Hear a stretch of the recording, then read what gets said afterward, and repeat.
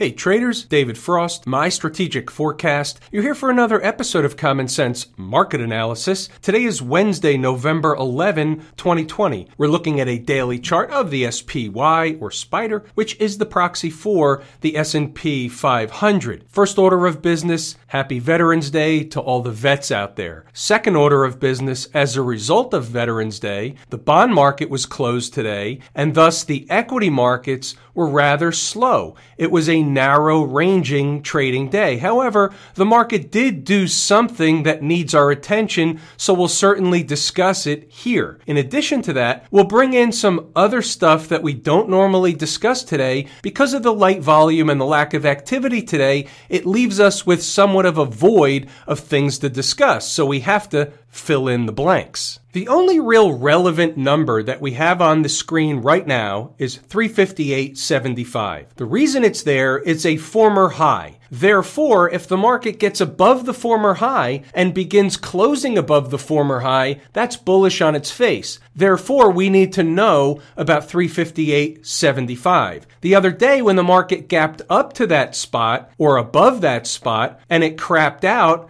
that's fine. That on its face is a gap and crap and a failure. However, look what the market is doing now. That day, the other day, Monday, created a big time breakdown candle. Fair enough. Now what are they doing? Now they're inside of the breakdown candle and they're beginning to climb up the breakdown candle. So we have a couple of things going on. We have an important spot, 358.75. Again, fair enough. Get above that, and what are they going to want to do? They're going to want to make a run for the top or near the top of the breakdown candle. That's just garden variety stuff, the way the market works. Just as a slight recap and refresher, yesterday the market ran down to test what? A former breakout area. That was right around 350, give or take. Today, on high, the market got up to 357.56. That's over 75 S&P handles, or at least close to it, from the low just yesterday morning. That's a big move. So what did the market do? It ran down to test the former breakout area. It bounced off of that area. It was support, and now it's running back in the other direction. Does it sound familiar to a lot of the stocks on the move that we discuss each and every day? Doesn't matter whether it's a stock, a commodity, a currency, forex pair, it makes no difference. All charts act and react the same way. Where have you heard that before? Couple of other ways to look at what's going on now. We have to look at both sides of the tape because we have to be the umpire calling balls and strikes. So we have a big breakdown candle. That's fair enough. Now we're running up to test at least some portion within that breakdown candle. So let's say the market does this. What are they actually doing? From a move down, they're building themselves a bearish, wedgish kind of formation that will normally result in an ensuing move in the first or original direction, which was the down move. Could that be what's going on? Yes, it could. What happens when we flip over to the weekly chart? Again, we see the same thing, but it's in a different perspective or slightly different perspective. 358.75 is an important number. So let's say they close the week by Friday's close above that spot. Regardless of whether there's still a breakdown candle or not, that's bullish behavior. The weekly chart takes precedent. Closing above that number takes precedent. That would be bullish on its face. That would speak to higher prices yet again. Another perspective yet again. Here we flip over and we take a look at the S&P E-mini futures contract. Here's the daily chart. And here, because it trades around the clock, this open Sunday night, it created, instead of the type of red breakdown candle you see on the SPY chart, what this one created was a long tail candle. Same or similar effect. What they're doing here right now, at least from this perspective, is running a test or a retracement up the breakdown or tail candle, I should say. These are things that we discuss in the course Lazy E-mini Trader. So that being the case, I'm not going to go into detail about where they might go and how to read this, where the trade exists, and all that stuff that gets thrown into the bucket or the lesson within the course. But what I will say is this. They're already knocking on the door once again. They spent a few minutes there the other day on Monday, but yet they're knocking on the door of 3,600 in the S&P E-mini futures contract that corresponds to 360 in the SPY. Why is that important? Because the closer they get to these big fat round numbers, the more magnetic they become, but they're also, at least on the first run, somewhat of a resistance zone. However, this isn't the first run, but it is in the midst of a retracement. So here's the deal. Look where 3,600 happens to coincide or happens to fall in. It's about halfway up the tail candle. That's interesting information. How much do retracements go? Well, they can go any amount, but garden variety, they go up about halfway up the tail candle. Not every time. We don't know the percentage of times they do. It's just a rule of thumb and awareness. So I see a big fat round number in the same area that we see a halfway up the tail candle retracement. I'm paying attention. We'll leave it at that. Now here's something else we'll look at. Again, another perspective using a different chart. But remember, all charts act and react the same way. So what am I looking at here? We've got a 240-minute ES chart, and you have another breakdown candle. This is just a different perspective. They're doing the bearish wedgish thing, but if they're going to run up to run a test of this breakdown candle, where is it? Where's the high? Happens to be 36.14 and a quarter. So somewhere in the neighborhood of 3,600 to 36.15, give or take, is a zone where a couple of things occur. A, on this 240-minute chart, you have the high of a breakdown candle. B, on the daily chart, you have about halfway, give or take, up a tail candle. C, you have an attractant in the big fat round number of 3,600. So what are we saying here? If in fact, over the next, let's just say day or two, we'll just call it this week for argument's sake, if we find the market up in that 3,600 to 3,615 area, guess what? Under normal garden variety market conditions, there would be initially, from an intraday perspective, overhead resistance. Is it a lock or a guarantee? And the answer is no. But here's the evidence as I presented, all the things that we just cited.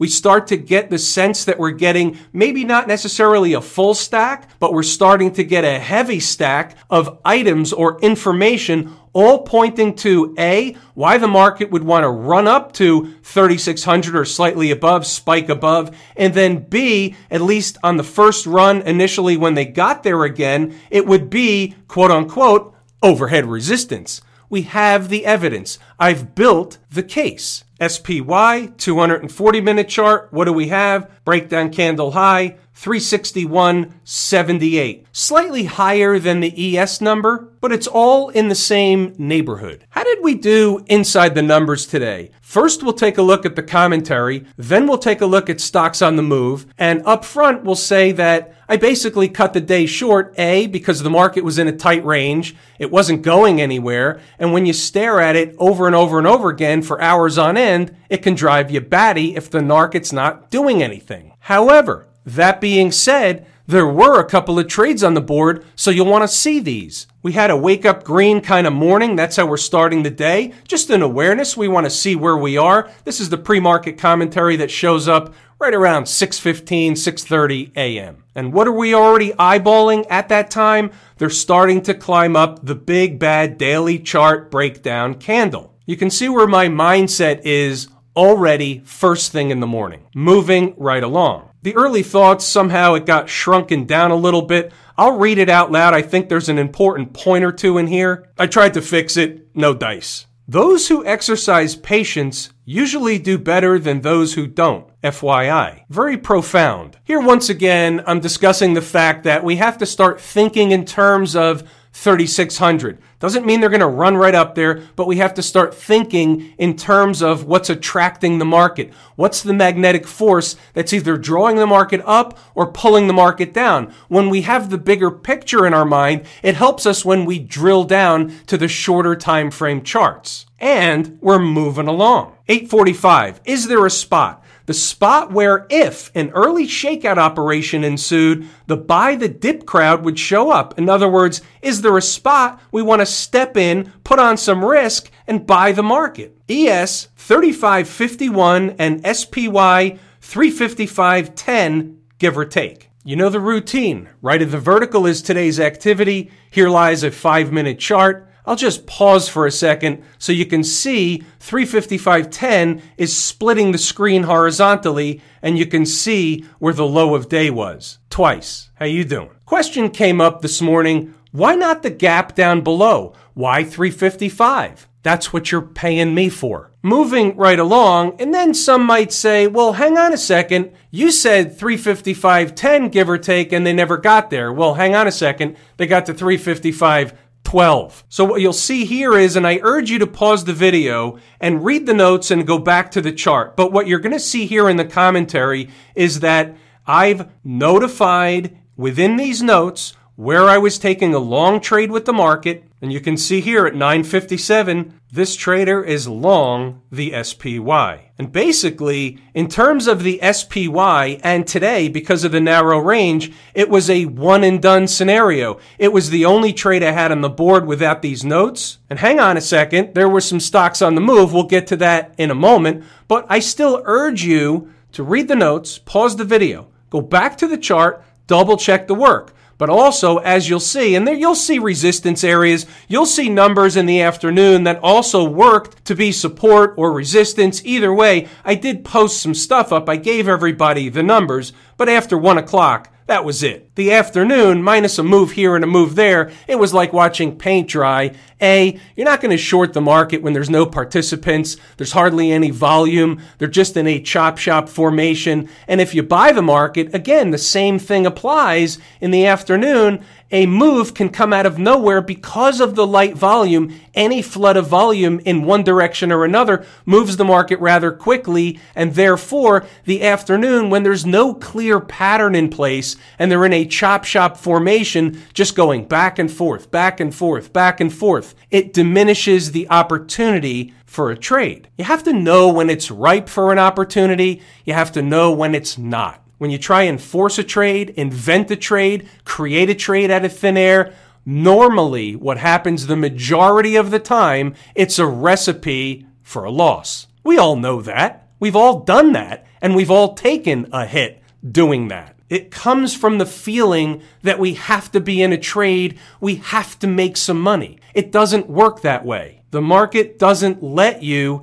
think that way. How about stocks on the move? 2 hit their price objectives today. The rest did not. Something came close. Others didn't. No big deal. It was a slow day, but we did have 2 opportunities, Datadog and AIG. So we'll take a look at those charts. Here's a 15-minute chart of Datadog, DDOG. You can see the 2 numbers that were on the board bright and early, 81.20, 79.80. Make an equal case. It could be one number or the other. Therefore, we play them both, half at one, half at the other. What was the low of day? 79.76, 4 pennies below the lower number. Depending on what type of patience a trader had, how long they wanted to hold at least a portion of the position, you could see what happened up to 86.83 on close. What a tremendous rally for Datadog off the low. We nailed it by 4 cents.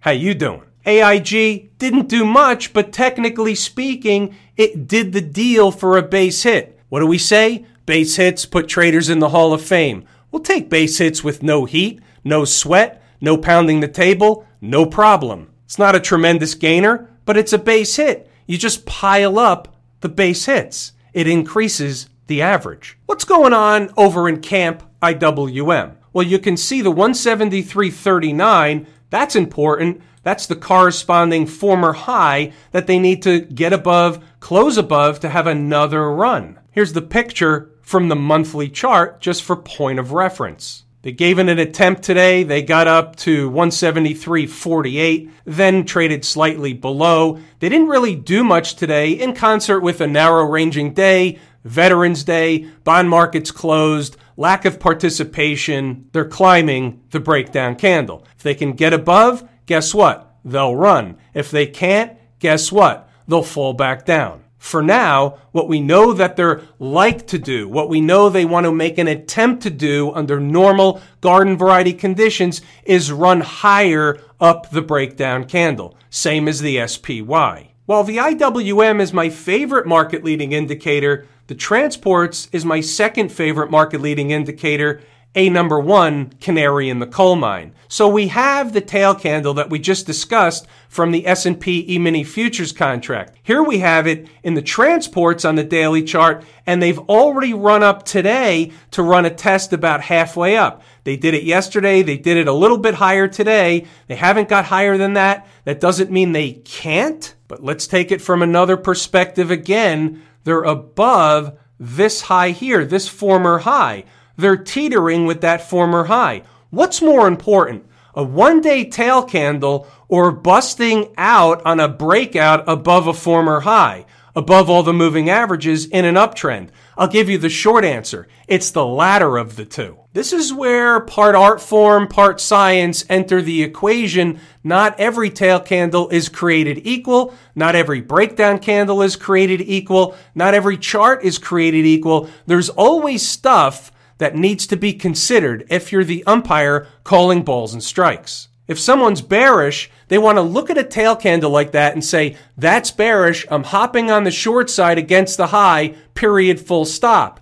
If somebody's looking at both sides of the tape, they're saying, that makes a lot of sense, but as long as they stay above the former high, I think a breakout is ensuing, so I might want to wait until there's some kind of confirmation. Can they close a day or two below the former high after being back above? That's a different story. How about the folks out in Silicon Valley, up almost 2.5% today in the Qs? Anything different? No, they're above all the moving averages, therefore the trend remains up. The trend is your friend until when? Until it's over. They're climbing up the breakdown candle. Same routine, same information, but we need to understand and once again realize that the Qs are in an entirely different position on the chart. We have a high, we have a lower high, we have a try of a breakout, but a potential failed breakout attempt. If they can recapture this breakdown candle from the other day, then we have another breakout opportunity on our hands. They'll run to double top and potentially higher. That's a big what if, but it's on the board, it's an awareness. How about the financials, the XLF? We have a similar situation to that we just discussed. Again,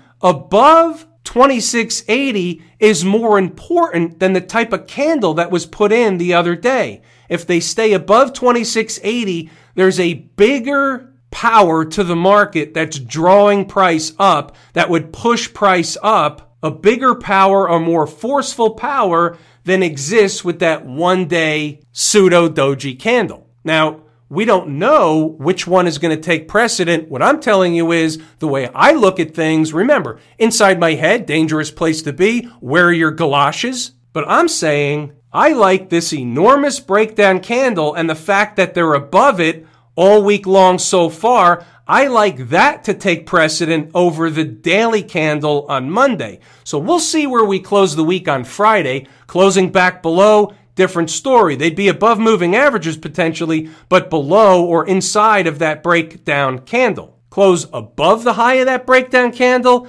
and that may light a match for an entire another move higher. Big day for Smashmouth on the upside, up almost 4%. What's that telling us? Well, that's generally a pretty good proxy for the tech sector in and of itself. So all that remains bullish. We just take it at face value. This is the weekly chart. Taking a look at the daily chart, they busted into the breakdown candle. The close of this candle was 194.85. They closed inside of that. Therefore, that's a signal that they want to begin climbing up the breakdown candle. Same routine as everything else we discussed on all those other charts that looked similar. Same routine. Staying above these former highs, and the actual number is 190.95. Staying above that former high is more bullish than bearish. Obviously, above the former high gives them reason for a whole nother leg higher. What's more important,